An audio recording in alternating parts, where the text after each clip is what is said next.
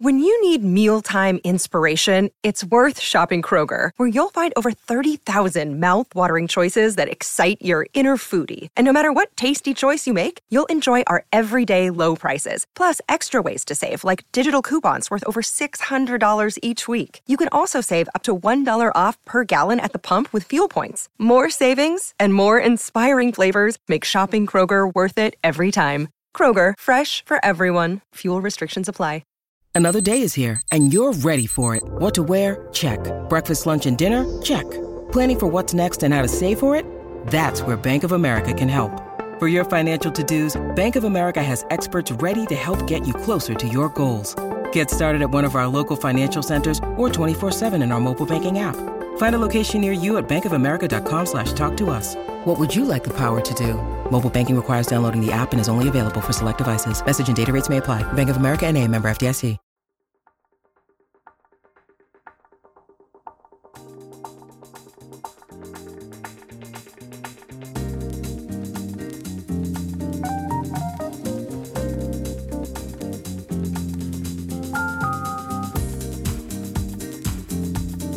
Hello and welcome to another episode of the Old Lady Speaks podcast on the Fans First Sports Network. And if you want to listen to this episode as well as previous ones, feel free to like and subscribe on your favorite podcasting platform, whether it is Apple Podcasts, Spotify, or Google Podcasts.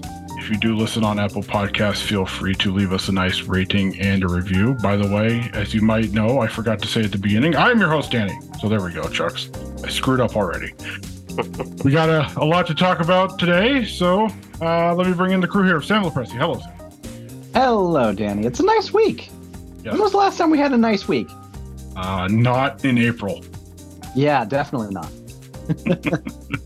We've got Chucks. Hello, Chucks. Hey, good evening, guys. Yeah, it's been a while since we had such a positive week, and we're getting to the finish line of the season, so slowly but surely getting to the end there. It's been a long season, and a lot of action has happened, obviously, with the World Cup, which seems like a million years ago, doesn't it? So, yeah, let's boogie. That's right. And coming to us from somewhere in Mexico City, I believe, is Sergio Romero. Hello, Sergio. Hey, fellas, happy to be here. Somewhere in Puebla, actually. I'm going back to Mexico City, so, better. Yeah, but happy to be here as always. Disagree on the nice week. Just brutal. The Celtics lost today. Sergio Perez had everything to be first. Is finished second. And Puebla is going to play at night today and are going to get worked. Like, it's going to be brutal too. So just bad results all over. I mean, I guess Juve did fine. I guess something went right. But other than that, just pretty bad sports day for your boy. You guys smoked my Phils this weekend, though. Yeah, well, I guess that's something. It's baseball, though. Baseball, I don't really start caring about baseball until June. I love Sergio. The reason why we're on this podcast, he's just like, yeah, okay, Juve won. Yeah, whatever. Yeah, whatever. That's fine. All right. Well, we'll get into it right away with the takeaways from the week that was. And since he's so excited about Juventus's win earlier today, Sergio, what you got for us? Yeah, my biggest takeaway is that I'm really, really scared that we're gonna screw over Samuel Hailing Jr. because that guy, he played unbelievable today. Great game for him today. We've all been clamoring for more playing time from Hailing Jr. ever since his star-studded cameo in those Benfica matches early in the season, and it was great to see him get a run. But if I read correctly, or if I saw correctly, he is, not going to the under-20 World Cup with England in order to stay with Juventus and to play more. And I just really, really hope and wish that we do right by him and actually give him those minutes. And it's not like, oh, you missed the World Cup to stay with Juve, and then, you don't get a lot of minutes, or you barely get a few cameo appearances here and there. So I hope he made the right choice, and I hope we'll make right by him, because he is a very, very exciting talent, and I'm really, really looking forward to seeing him more from him on the rest of the season. Kind of a connected note: Matias Soulé going to the Under-20 World Cup with Argentina, so that should be fun. Is he? Yeah. Yes, he is. He was on their roster, so Juve will have some sort of representation. He's on their roster, but was he released? That's the question. Yes, I believe he was. Max commented on it at the press conference. I think right after the Cremonese game is when Soulé is off. So Chucks is looking at me Like he has something to say. So, Chuck's your takeaway from the week that was. No, I was just looking at you and very engaged, and that is that your listening face? I should know how many episodes are we into it. I don't think I even said at the beginning of the episode. 147. Yeah, it's the whole how to win friends and influence people. Maintain gripping eye contact and all That's that right. Fun stuff. But yes, my takeaway for the week is that this week made me realize the importance of squad depth and just having good backup players. And I love stealing other people's ideas. I don't know. I never think anyone has the takeaways that I do. So I always think mine are kind of just off. Yeah, weird. But and of course this is an audio platform. But anyway, we see each other on video, so I saw Sam's reaction to my. I have to remind myself that we're audio. Anyway, but yeah, squad depth is really important. I mean, obviously we saw Lugani playing big games. He's played against obviously against Atalanta, and then I think also he played against Napoli. Napoli, yes, Napoli, and played very well in those games. I mean, very well for someone that's basically barely played this season. At all. So giving Gatti a bit of a rest as well, which is good too. I mean, again, we forget that this is only Gatti's first season in the league, and just kind of managing his minutes, but then also managing his development and getting him into the spotlight, but then also giving him kind of a time to kind of get away, kind of rest, mentally kind of rest, and especially for someone like him who's as we joked about, I think a week or two ago, that the man is always on 100. he's all the time he's on 100, so it's good to give him a little bit of a rest. But yeah, I mean, not just Lugani. I mean, Pogba had some decent cameos as well. Just getting back to fitness, and if he can be 100% fit, he could offer something different to the midfield. Whereas Milik, playing and despite still that penalty miss that I'm still a little irked about. But he him showing his value and giving Vlahovic a time to also kind of rest and regain some confidence. So yeah, just all around, just good squad depth, and thankfully not really having any injuries. I mean, shout out to De Sciglio for that horrible I think it was an ACL injury if I'm not mistaken. So really wishing him a speedy recovery. But yeah, just all things considered, just good to have players who might not play that much, who are on the bench, but then still when they come on, they are ready to take their opportunity and still ready to contribute to the team. Because I think we underestimate how difficult that is. Like, if you're not playing for a long time, just to have that mental sharpness of like, okay, I'm here now. Like, I'm so used to this kind of, hanging out on the bench, but to really like be like mentally like back on it when you're not playing that much. I appreciate that that's not easy, and credit to the coach and sports psychologist and just all the staff on that one. So if we can keep growing our squad depth and improving the quality of our squad depth, and we're on a good track. Yeah, since I added a nugget after Sergio, I'll add one after you, Chuck's. Juventus' subs against Atalanta were Paul Pogba, Federico Chiesa, Dusan Vlahovic, and Filip Kostic. So yeah, squad depth is nice. Indeed. And it was decisive yesterday too, or today rather too. Yesterday, if you're listening to the podcast on the day it came out, today when we were recording it now, because it showed Gasperini had 5 guys.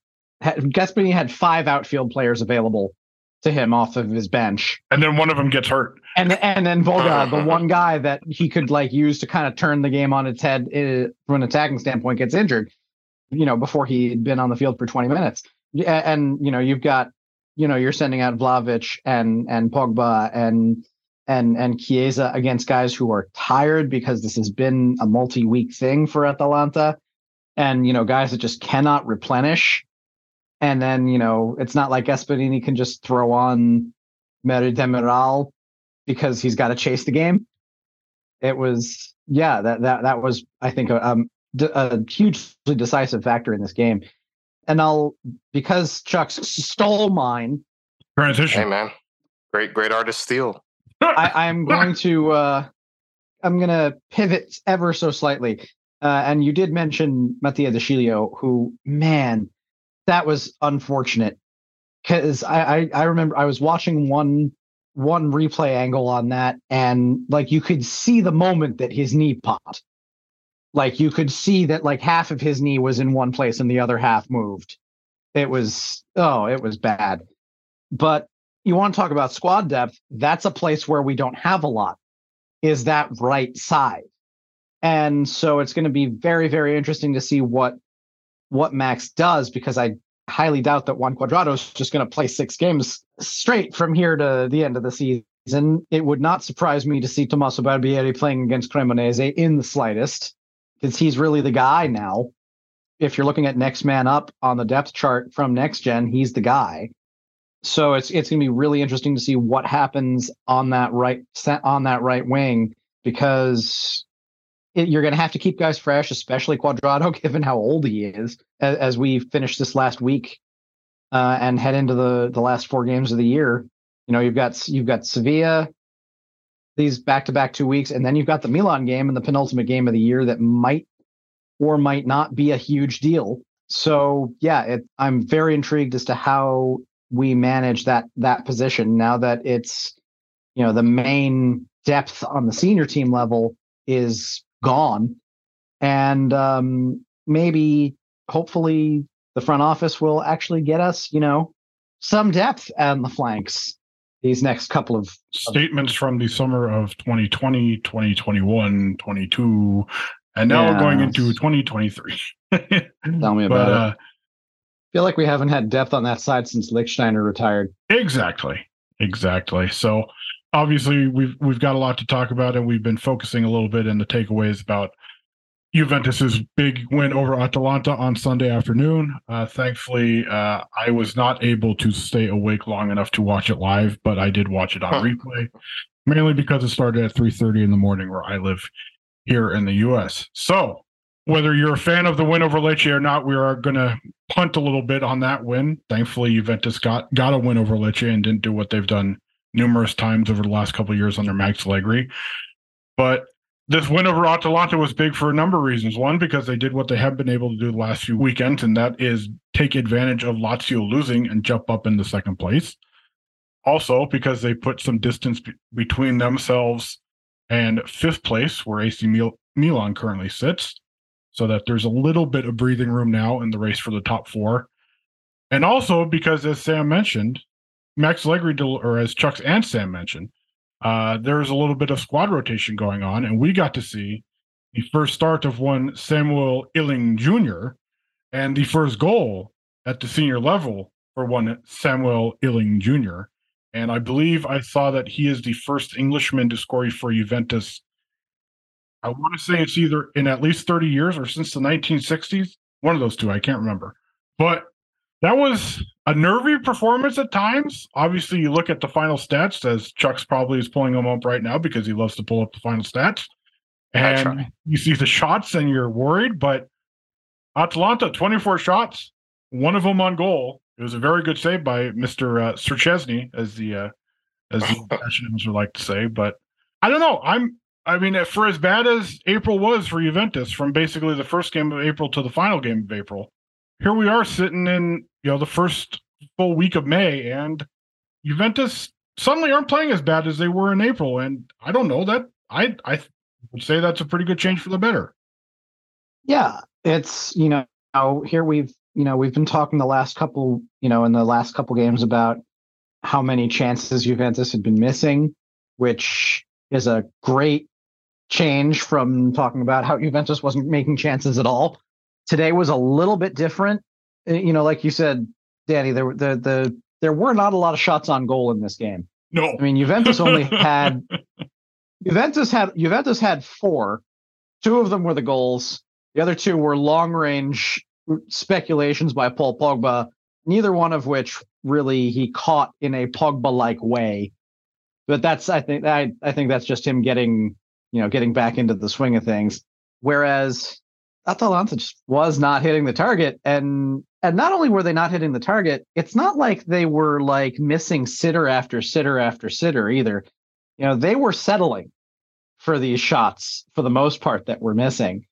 I can think of really one or two where it was a situation where it's like, man, you should have hit the target with that. No ifs, ands, or buts. I think Mele had one, and I forget I don't even remember any of the other ones. Duvan Zapata was magically disappeared by none other than Daniele Rugani, the GOAT. Yeah. It was a pretty good performance. It took advantage of the problems that Atalanta had coming into this game, which was, they didn't have a lot to work with off the bench. They were down to bare tacks early on in terms of who was starting.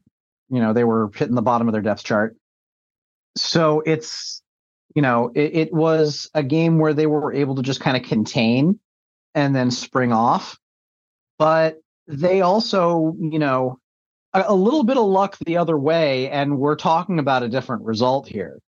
If Szczesny doesn't stop that shot from Koopmeiners, which was really good, if either Scalvini or Zappacosta doesn't hit the post, we're talking about a different result here. So as good as it, as good as this win was in a lot of ways, you also just can't wait until 90+8 in order to score your second goal. Because, Vlahovic, and that when Zappacosta hit the post, it was right after Vlahovic had missed a one-on-one. I was a little concerned when Illing Jr. scored when he did, thinking to myself, oh boy, here come 40 minutes of defending. And that's mostly what it was. Fortunately, Atalanta, just wasn't able to create the kind of siege mentality that they can create under Gasperini. And we were able to pull it out, but a lot was left up to chance. And that's one of the things that I hate about this cortomuso business that Allegri loves to play, is that you're leaving a lot to chance. And one or two chances the other way, we're in a very different mood on this podcast. Yeah, I thought it was, I think we as a whole, and that includes myself, might have underestimated a bit how much of an impact it was going to have an April with so many games, with such a big turnaround in terms of competitions, in terms of matches. And so it maybe that's why it's not that surprising that, in May you're seeing maybe a little bit of a better team, a little bit more of a refreshed team, guys coming back from injury, just having a healthier squad. All of that, obviously helps. And, at this point, Juventus is what Juventus is. It's going to be, I don't think they're suddenly going to become a different team in May, June, and completely turn it around and become a type of team that puts, 24 shots on goal or anything like that. Like, that's not going to happen. But as long as you get this better improvements, just having a healthier squad, a better squad on your back, it's, it's going to help. It's bound to help. And, no one likes it, but the fact that, they don't have any Coppa Italia left, that's going to help. Schedule wise, that's going to be a big boost, and especially with Sevilla coming up. I thought they had the performance that they needed to have, which was, get the win, because at the end of the day, you're still playing for that top 4 spot, but, kind of have it controlled, kind of have it understanding that you're going to have to play in 4 days from today. So I didn't, obviously it wasn't the greatest result, but I did think it was controlled. I completely agree with Sam in the sense that Atalanta seemed like they were settling for most of their shots. Like they were not getting a lot of clear-cut chances. The one thing I will say I disagree a bit is, sure, if a few breaks had gone the other way, maybe we're talking about a different result.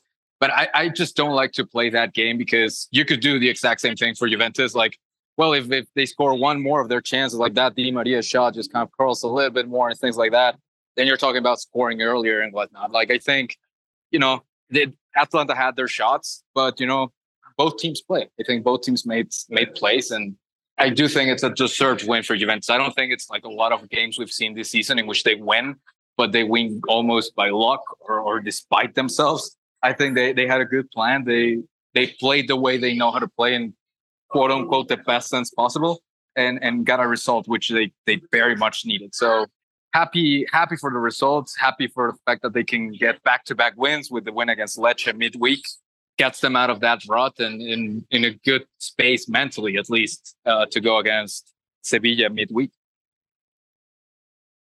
Yeah, it was a strange game. It's one of those games where there was a real disconnect between the stats on, just reading all the match stats and then the actual game itself. Because obviously, you look at the stats, you see all the shots that Atalanta had, and a staggering 15 shots off target. I mean, I'm just like, honestly, as a coach, I would be infuriated. I'm like, come on, 15 shots you couldn't get on target. I can't remember a ratio like that. I just 13 can't. Here. I'm looking at live score stats. I'm looking at who scored. I've got 13 off target. Oh, okay. So they separate shots that hit the post into a different category on who scored. That I think is the difference. Probably there. Those two. Yeah. So they've got 2 off the post, 13 off target, 10 blocked. Yeah, I got 10 blocked as well. Yeah. It's nuts. Yeah. I mean, like I said, as a coach, I would be furious because, it's the number one rule that, every coach will say, like, okay, ideally you hit a shot into the top corner, but at the very least, just make the keeper work.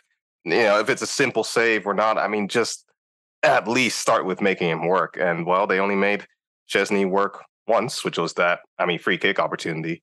Which even then you could say that was, obviously that was a shot on target, but it was a dead ball situation, right? So, yeah, besides that, nothing. So, again, it's like, sure, they created way more chances, but you almost have to look at the quality of the chances. If 15 of them were off target, what can you really say about the quality of the chances there? So even though they did dominate in terms of chance creation, you would have to say, talking about that, good old term of match control, if that many at a certain point, then the Juve defense thinks, well, if they're going to keep shooting them off target, let's just keep forcing them into shots that are difficult chances, or just it's forced them into shots where it's unlikely to get on target, which was clearly what happened.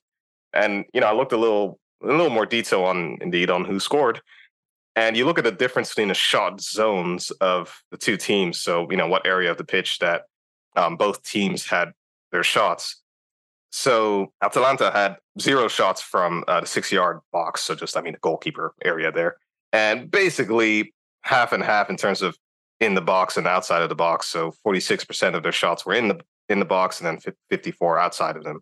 Juve, in contrast, had 10% in the 6-yard box, which is probably just the goal, right? The Link Junior goal. And then 60% actually in the box, and then 30% outside of the box. So sure, we didn't have that many chances, and Atalanta it feels like a development, by the way, because it feels like it's felt like the ball. We haven't been able to get those balls into the box lately. Yeah, exactly. And then, is that a blip? Is this, is that an anomaly? I would say probably yes. One match here, but who knows? Maybe we'll keep doing that. But so again, to that point of like, okay, in terms of shots, just aggregate number of shots created by Atalanta, there were way more than we did. But the quality of those shots, again, the stats just show that the quality of those shots were mostly outside the box. And, if they're outside the box, they're by definition more difficult to score. Whereas the few chances that we had, we were predominantly, just far greater quality shots. 70% of our shots were inside the box. That's really good.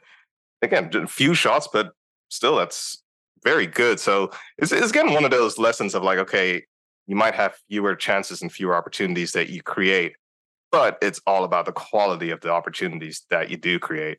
And Juve in general got a few blips, but in general, as I've said, many times, we don't create much, but generally if we create something, it's either a goal or a decent chance. Yeah. I know we don't quote XG much on this program, although it's kind of ironic because now I'm quoting it for the second straight episode. I was actually going to ask you if you checked it. Juventus and Atalanta basically had the same XG, which Juventus was right at 1 and Atalanta were 1.09. So, it's basically the same. So basically what Chucks was alluding to, all of those chances that Atalanta had, the 24 chances, the 24 shots that they took, I mean, a lot of them were, kind of take the shot and hope for the best. It wasn't necessarily, say, like a Dusan Vlahovic late in the game, you're basically watching it go right into the top corner right as he struck the ball. So, yeah, it just speaks to how, I mean, kind of the bend but don't break mindset that Juventus' defense really had in this game. I just went back through my notes and I could see 2 shots in the first half that Pasalic totally botched. Yeah. Like both of those he should have scored. Yeah, I mean, I think it was 18 or so shots that the 2 teams combined for in the first half, and none of them were on goal. None of them were on target. And so Pasalic, there were 2 really good counterattacks that both of them ended up at the foot of Pasalic, and both of them he missed them. The other one, apart from the 2 posts that was like close, was a shot that Mele had, I think from like either just outside the box or just inside the box, that kind of flashed wide. But those were the only 3 times out of my notes where it was like, out of all those shots that weren't off target. Yeah, there were a lot of shots of the crowd in Bergamo of Atalanta supporters basically putting face to forehead, like, how the hell did you miss that? And yeah, there were different shots every time, but you would have sworn they were the same one, but they were different. And that's also an interesting thing in terms of coaching. Then I think about from the perspective of Atalanta, I think Gasperini then probably did coach a good game because I mean they created a lot of opportunities, but then his players didn't. The execution of the players was poor, and I mean as a coach, what are you going to do? I mean at the end of the day, it is the players that finish the chances. But clearly, in terms of the game plan, I mean created lots and lots of shots, but then it's that separate. I guess it's that separation between there's only so much a coach can do, and then it's up to the players. Yeah, 100%. I think what you can do at the end of the day is generate those chances. But I agree 100% with Chucks. Like, it's great that you're getting a lot of shots, but if it's a bunch of shots that are off target or not good, that you're settling. And I think that was a great term that Sammy used. They were settling for opportunities because they just had all this possession, like 60% possession, and they just couldn't really get a great shot on or a great opportunity. And just start saying, hey, let's pepper them, and maybe one of them gets a deflection. Something happens. Luckily, it didn't happen, but it was, despite what the stats might say, I did think it was a sort of controlled game, like the ones that we saw in those stretches in which Juventus was playing really well. It felt like that. I guess we can use this as a transition to get into Europa League talk. Obviously, you don't want to see Juventus, couch to bed right on the eve of a big European semifinal, but to see them play this way, I mean, is it giving you a little more optimism about facing Europa League specialists Sevilla, or I would think we're feeling a little bit better about this team now, a couple weeks removed from everything that happened in the month of April? Because man, if Juventus were rolling into Sevilla the way they played in April compared to the way they played against Atalanta earlier today, I don't think I'd be at least having any sort of hope of Juventus getting past Sevilla in the Europa League semifinals. And that's the thing, right? Like, we have seen Juventus have good stretches. Like, it's not like they're completely incapable of playing well here and there. They've had stretches, right? Like, they were playing really well before the latest international break. That game where they beat Inter pretty convincingly. Like, it looked like, they're finally turning a corner. And then the international break, and then April, and then game after game after game after game. And it was a pretty bad April, all things considered. So this is the thing with this team. Like, I've said it before, and I'll say it again. Like, they can beat anyone. On their day, they can beat anyone. But they can also lose against anyone. And you don't really know which team you're going to get. It sure as hell feels better right now than it felt, a couple of weeks ago. But I think if you want to stay positive, and if you want to think about Juventus finally taking this form and closing out the season strong, and maybe making a run at the final in the Europa League, is that, what we were talking about earlier about having a full squad, like having a full depth of squad, like having guys like your Illing Juniors, who is suddenly maybe a contributor, like having Paul Pogba back, who still can't play more than 25 minutes, but still those 25 minutes are suddenly looking, really, really good, like he did against Lecce, right? Like he played 17 minutes. It was nothing, but he looked like the type of player that they thought they were getting. And if you can start to get those contributions from guys that had honestly given you nothing, suddenly this team looks, the coach is a coach and the tactics are the tactics, but you have at least more talent and more guys to throw out there. And in knockout ties and knockout competitions, you just need a flash. You just need maybe Paul Pogba coming in and playing 20, 25 minutes of really good football, and that's good enough to get you into a final. So it's a little bit more optimistic than it was 2 weeks ago, for sure.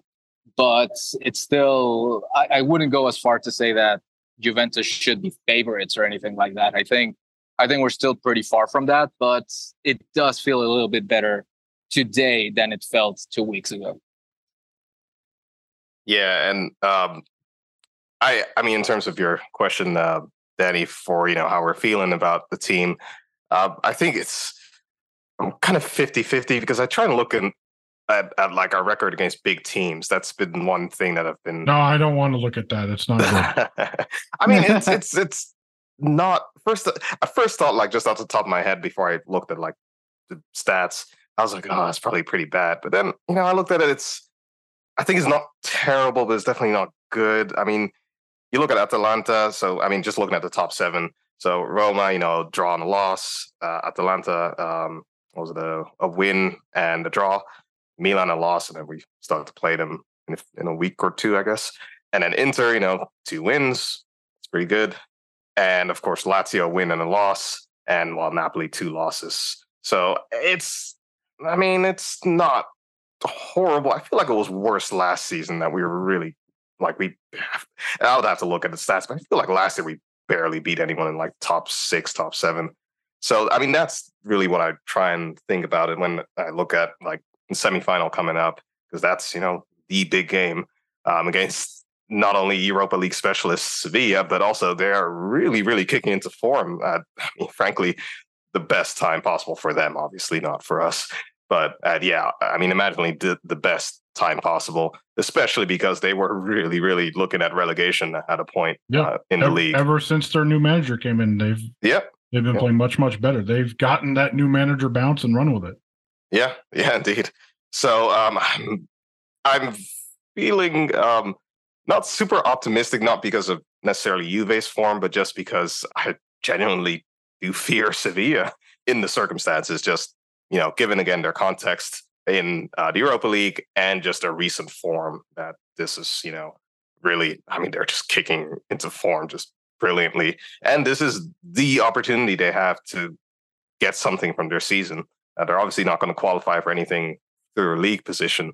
So this is the chance they have to, I mean, really end the season on an incredible high, given how low it was just, 2 months ago or so. Yeah, I mean, I think when you look at Sevilla, there's a whole lot of, it really is up in the air, but there's a whole lot of experience on this team when I look at it.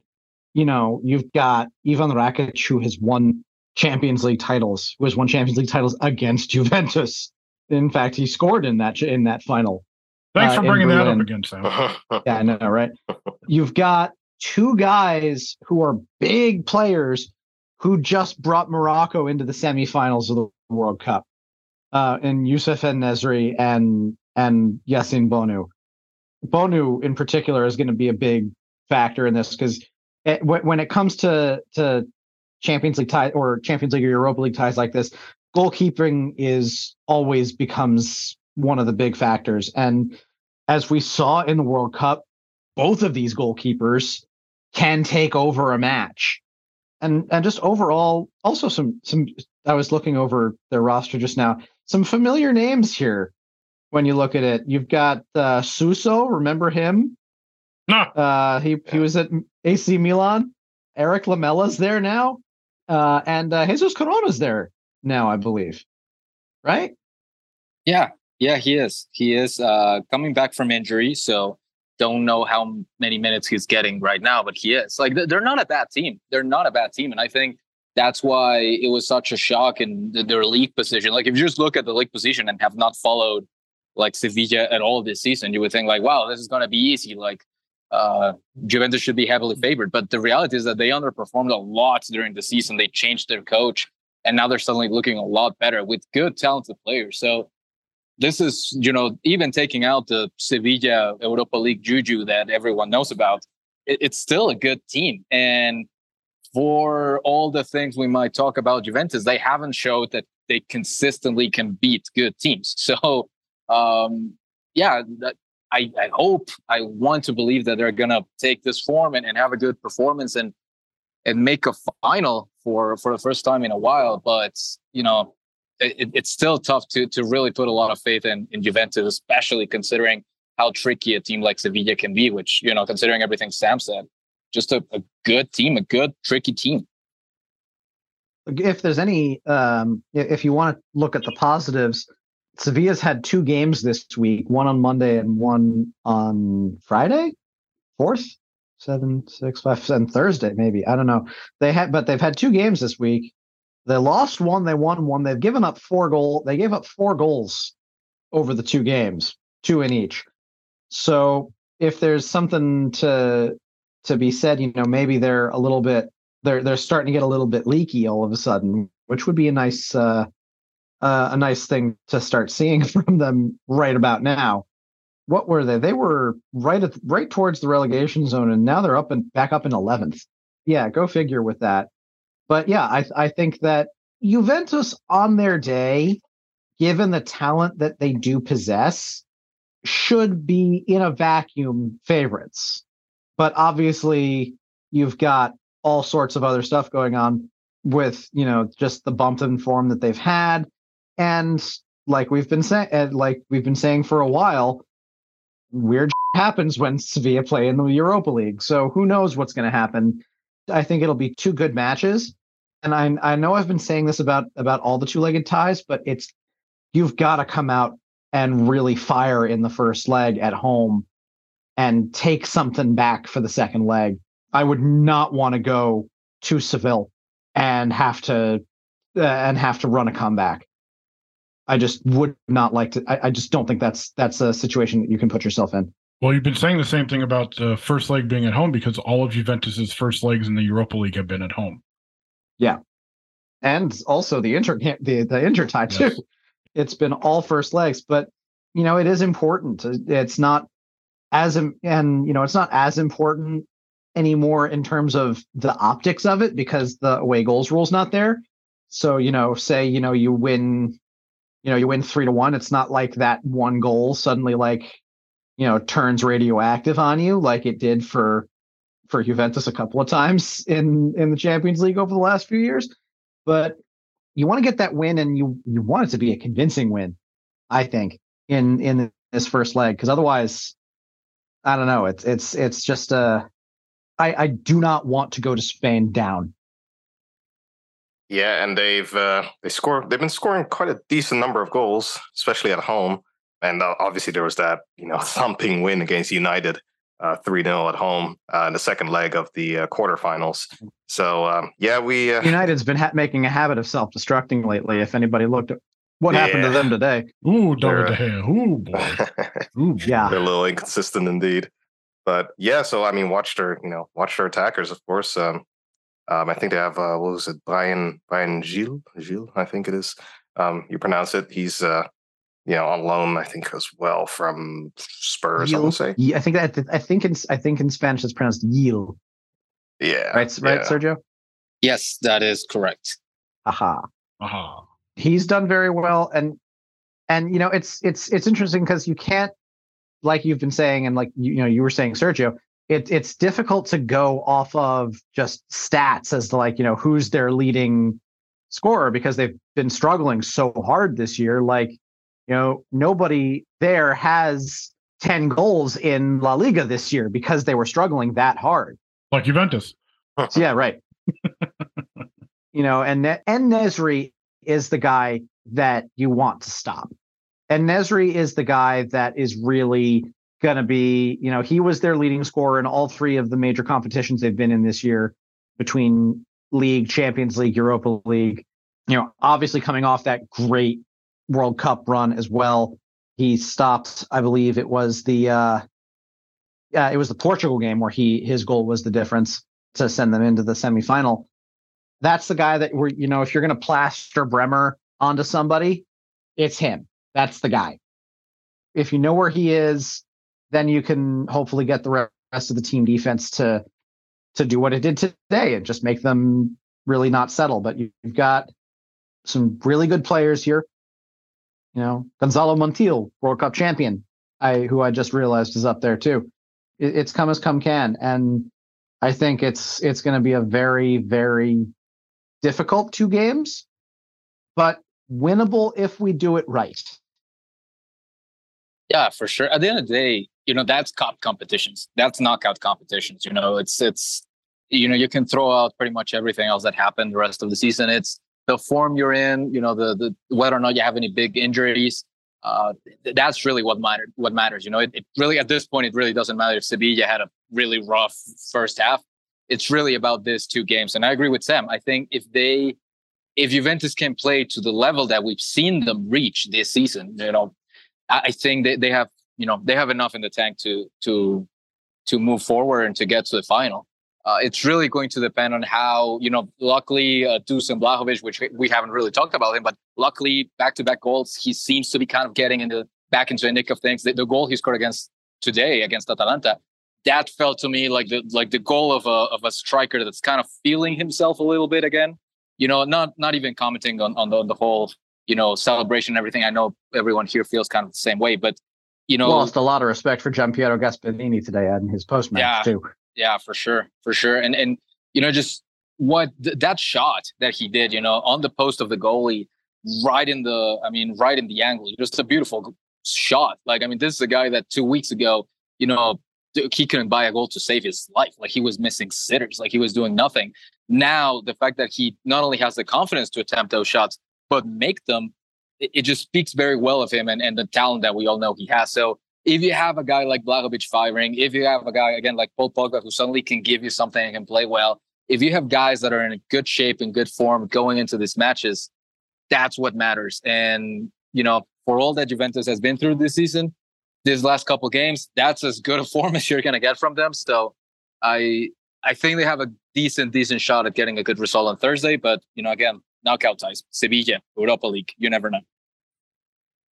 All right. Well, we will wrap this episode off with a little off the field talk, and that is because Juventus in recent days has very much been linked with a new sporting director, as the Italian media has basically identified filling the sporting director role as Juventus's top priority for the summer months. And that is very much an important thing because it is said sporting director who assembles the roster. So, one goes with the other, right? That's kind of how this whole thing works. And the main name that is very much being thrown out there right now is the man who has assembled the squad that just clinched the Scudetto a few days ago, and that's Cristiano Gintoli over at Napoli. So I don't know. I think outside of probably Beppe Marotta, this seems like a pretty good guy you can get, huh, guys? Yeah, there are a couple of other interesting names. I know that there was, I think it was Atletico, somebody from I think it was Atletico Madrid's sporting director that they were looking at. Was it Atletico Madrid or somebody else? I'd seen a couple of other names, and if it would be, in my opinion, very, very nice if Steven Zhang's financial situation imploded to the point where Beppe just jumped ship and came back home.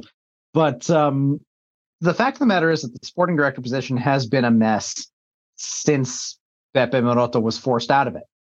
And, Paratici was, he was a tail chaser. He wasn't he chased the stars. He wasn't necessarily, he wasn't a roster builder. And that's become very, very clear. I think Federico Cherubini was more so a roster builder than Paratici was, but he was he only had, the season and a half before the scandal, and now he's suspended. So yeah, Giuntoli has found some really great guys, and that's, and he's found real, diamonds in the rough. Look at Kvaratskhelia. Look at Osimhen. I didn't know who Victor Osimhen was really before before he went to Napoli. I mean, granted, I don't pay that much attention to Liga, and I probably would know who he was if I paid attention to Liga because he had been doing pretty well there. But Juventus has not found those smaller transfers from the money standpoint that turn into huge players. They haven't found like the Vidals of the world in a long time. And I think part of that was because Andrea Agnelli and Paratici under him got Galactico fever and were obsessed with getting just like big established names. And that caused a deterioration in the level of scouting there. You know, my friend Mattia, who, you know, I've mentioned him a lot. He's the guy that helped me translate when I interviewed Andrea Pirlo a few years ago, and he's obviously in my club thread a lot. He has bemoaned this multiple times. The fact that Juventus aren't finding, you know, like the Lautaro Martinezes of the world. You know, like, you know, he said, you know, Inter finds Lautaro, we found Caio Jorge. Granted, who knows? You know, if you know, maybe he gets his knee right and everything turns out better. But we haven't had those guys that we've kind of dug out of the earth a little bit and who've been real transfer hits and bargains. And so if a guy like Giuntoli comes in, he's done that at Napoli a lot.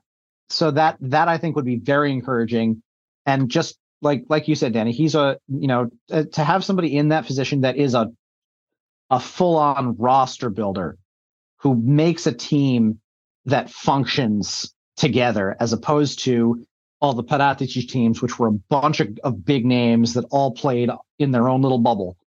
That will be huge. So if you do get Giuntoli, that's great.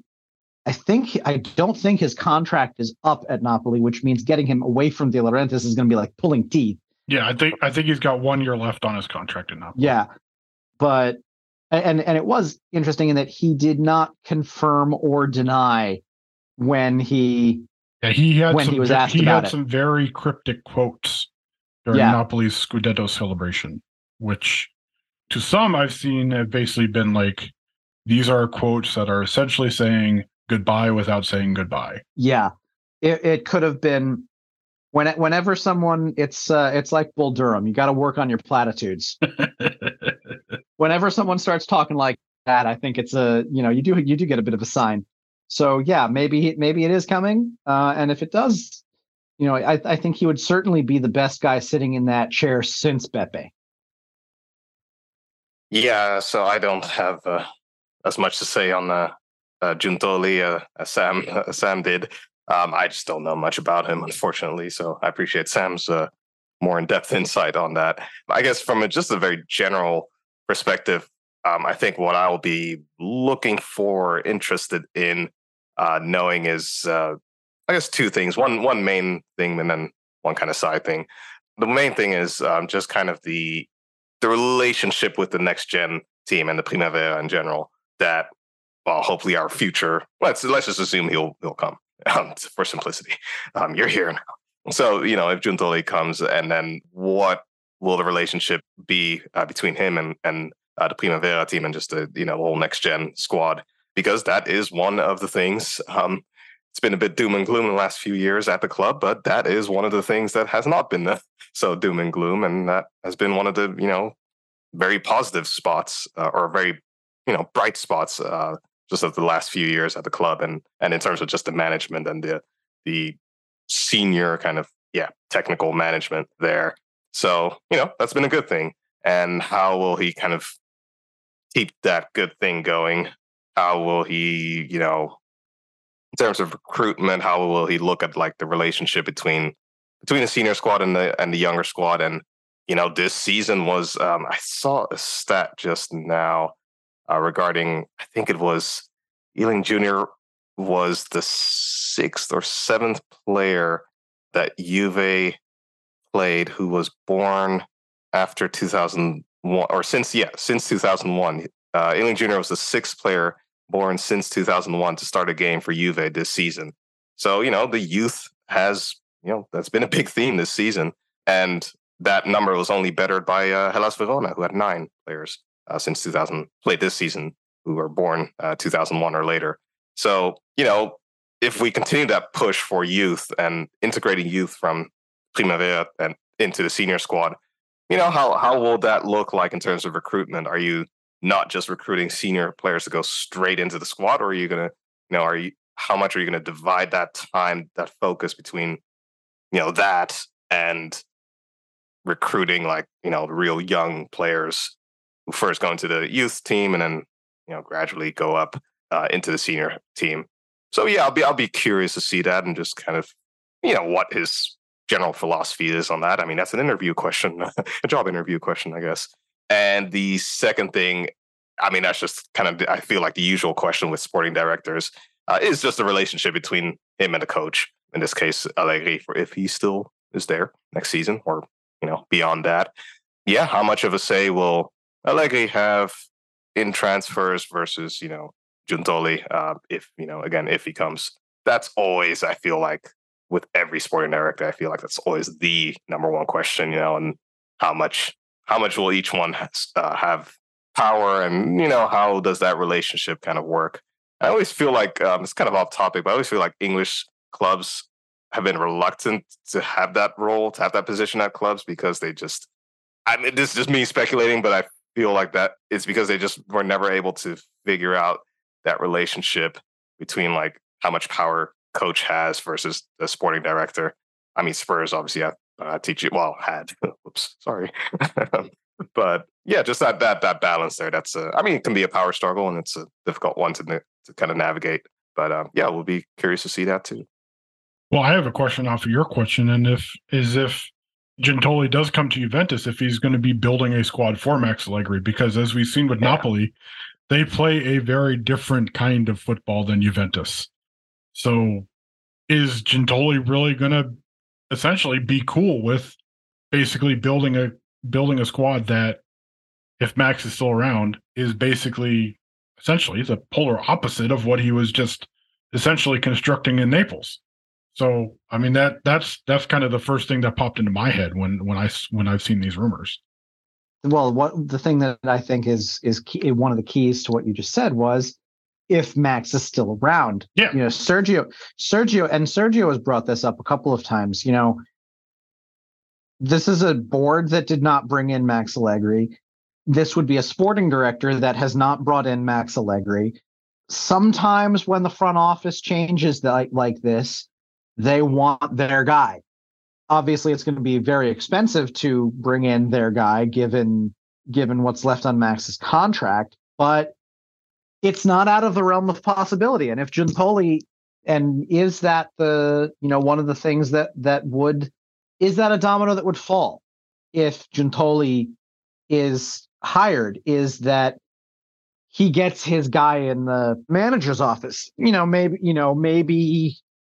to lessen the blow, Max is shuttled into some sort of front office director's role. Vice President Max Allegri. Vice President. I mean, yeah. I mean, or something of that nature. I mean, there was even a report coming that I spotted. I didn't think that it was particularly. What's the word I'm looking? I didn't think it was particularly reliable. That's the word I was looking for. That the team was considering moving Max into the sporting director role and then hiring a new coach off of that. That's, I mean, I would like that because it would get him out of the manager's office, but there's no way in hell he would do that. No, probably not. No, there's also no way in hell he would do it, but that is a major question mark now, with just such a huge churn in the front office.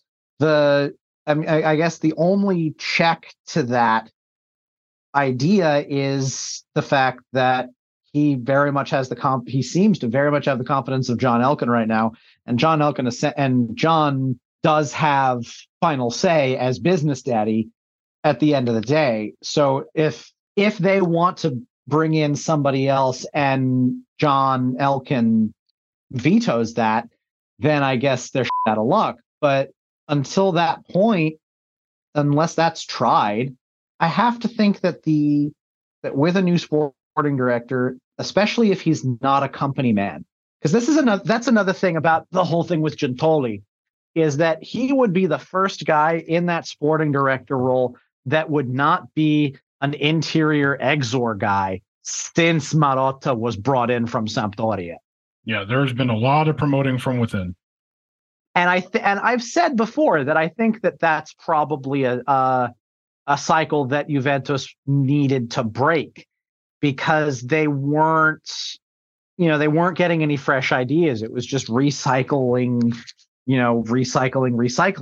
So, if you get all of that outside influence and Allegri is still here, then that's Elkin and nobody else that's making that decision at that point, I think.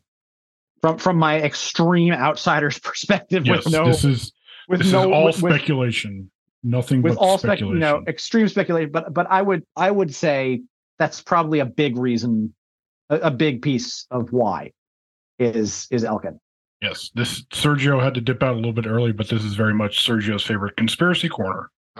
Yeah. Yeah, just on a note of promoting from within versus not doing so. Yeah, I go back and forth about that because, in traditional, business administration kind of MBA classes and all that stuff, this is a pretty common debate. And I feel like from just the classes I took in college on this, that a lot of, I guess, managers or companies in general do prefer to promote from within because of just that knowledge of the institution that comes from that. You don't have to spend all that time training someone on, this is the company, this is, who we are, this is how we work, this is all the staff you have around you, et cetera, et cetera. So that, and it also incentivizes staff because they know that there's a path of promotion. So it incentivizes people to work harder. That said, and to your point, Sam, I also agree that hiring from the outside gives that outsider perspective or that beginner's perspective in the sense that, okay, there are no stupid questions because I did not work. I've never worked here. I've never worked with you guys. I don't know you. So I'm going to ask lots of questions, which are questions that a lot of people or other people from within might not have considered because it's like, it's so obvious, and then you don't ask the obvious questions. But there are so many questions. I'm sure you guys have learned that just through your own professional experiences. There are so many questions that like people either don't really have an answer to or just say like, oh, I don't know. That's just the way things have always been done. And those are often the exact areas where a lot of innovation can happen. The whole, oh, this is how things have always been done. Really? Well, why? Well, I don't know. So, just kind of a minor tangent on that. But yeah, I think that there is an advantage there, indeed, of hiring from the outside. So, let's see. Yeah. And just to wrap things up, sometimes new ideas aren't the worst thing in the world. And that would obviously be the case if Cristiano Gintoli does end up being hired by Juventus. So obviously, it's a story we'll be keeping track of both here on the podcast, on the website. So no Twitter questions this week. Unfortunately, we put the post out, but nobody responded. So hopefully, we get a few next week. That is putting out the advance call for some Twitter questions. Can we get a wellness check on David?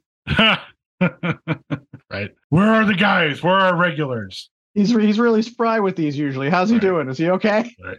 Hey, summer's coming up. Maybe people are, taking a little early summer break. That's right. So you can send those Twitter questions into us at Juventus Nation on the Twitter machine. Follow us there, as well as on Facebook. Search Black and White and Red all over our blog handles. You can also follow the Fans First Sports Network at Fans First SN on Twitter. Follow us on your favorite podcasting platform by searching the Old Lady Speaks podcast, whether it is Apple Podcasts, Spotify, or Google Podcasts. If you do listen on Apple Podcasts or Spotify, feel free to give us a lovely 5-star rating and a review. We always appreciate those.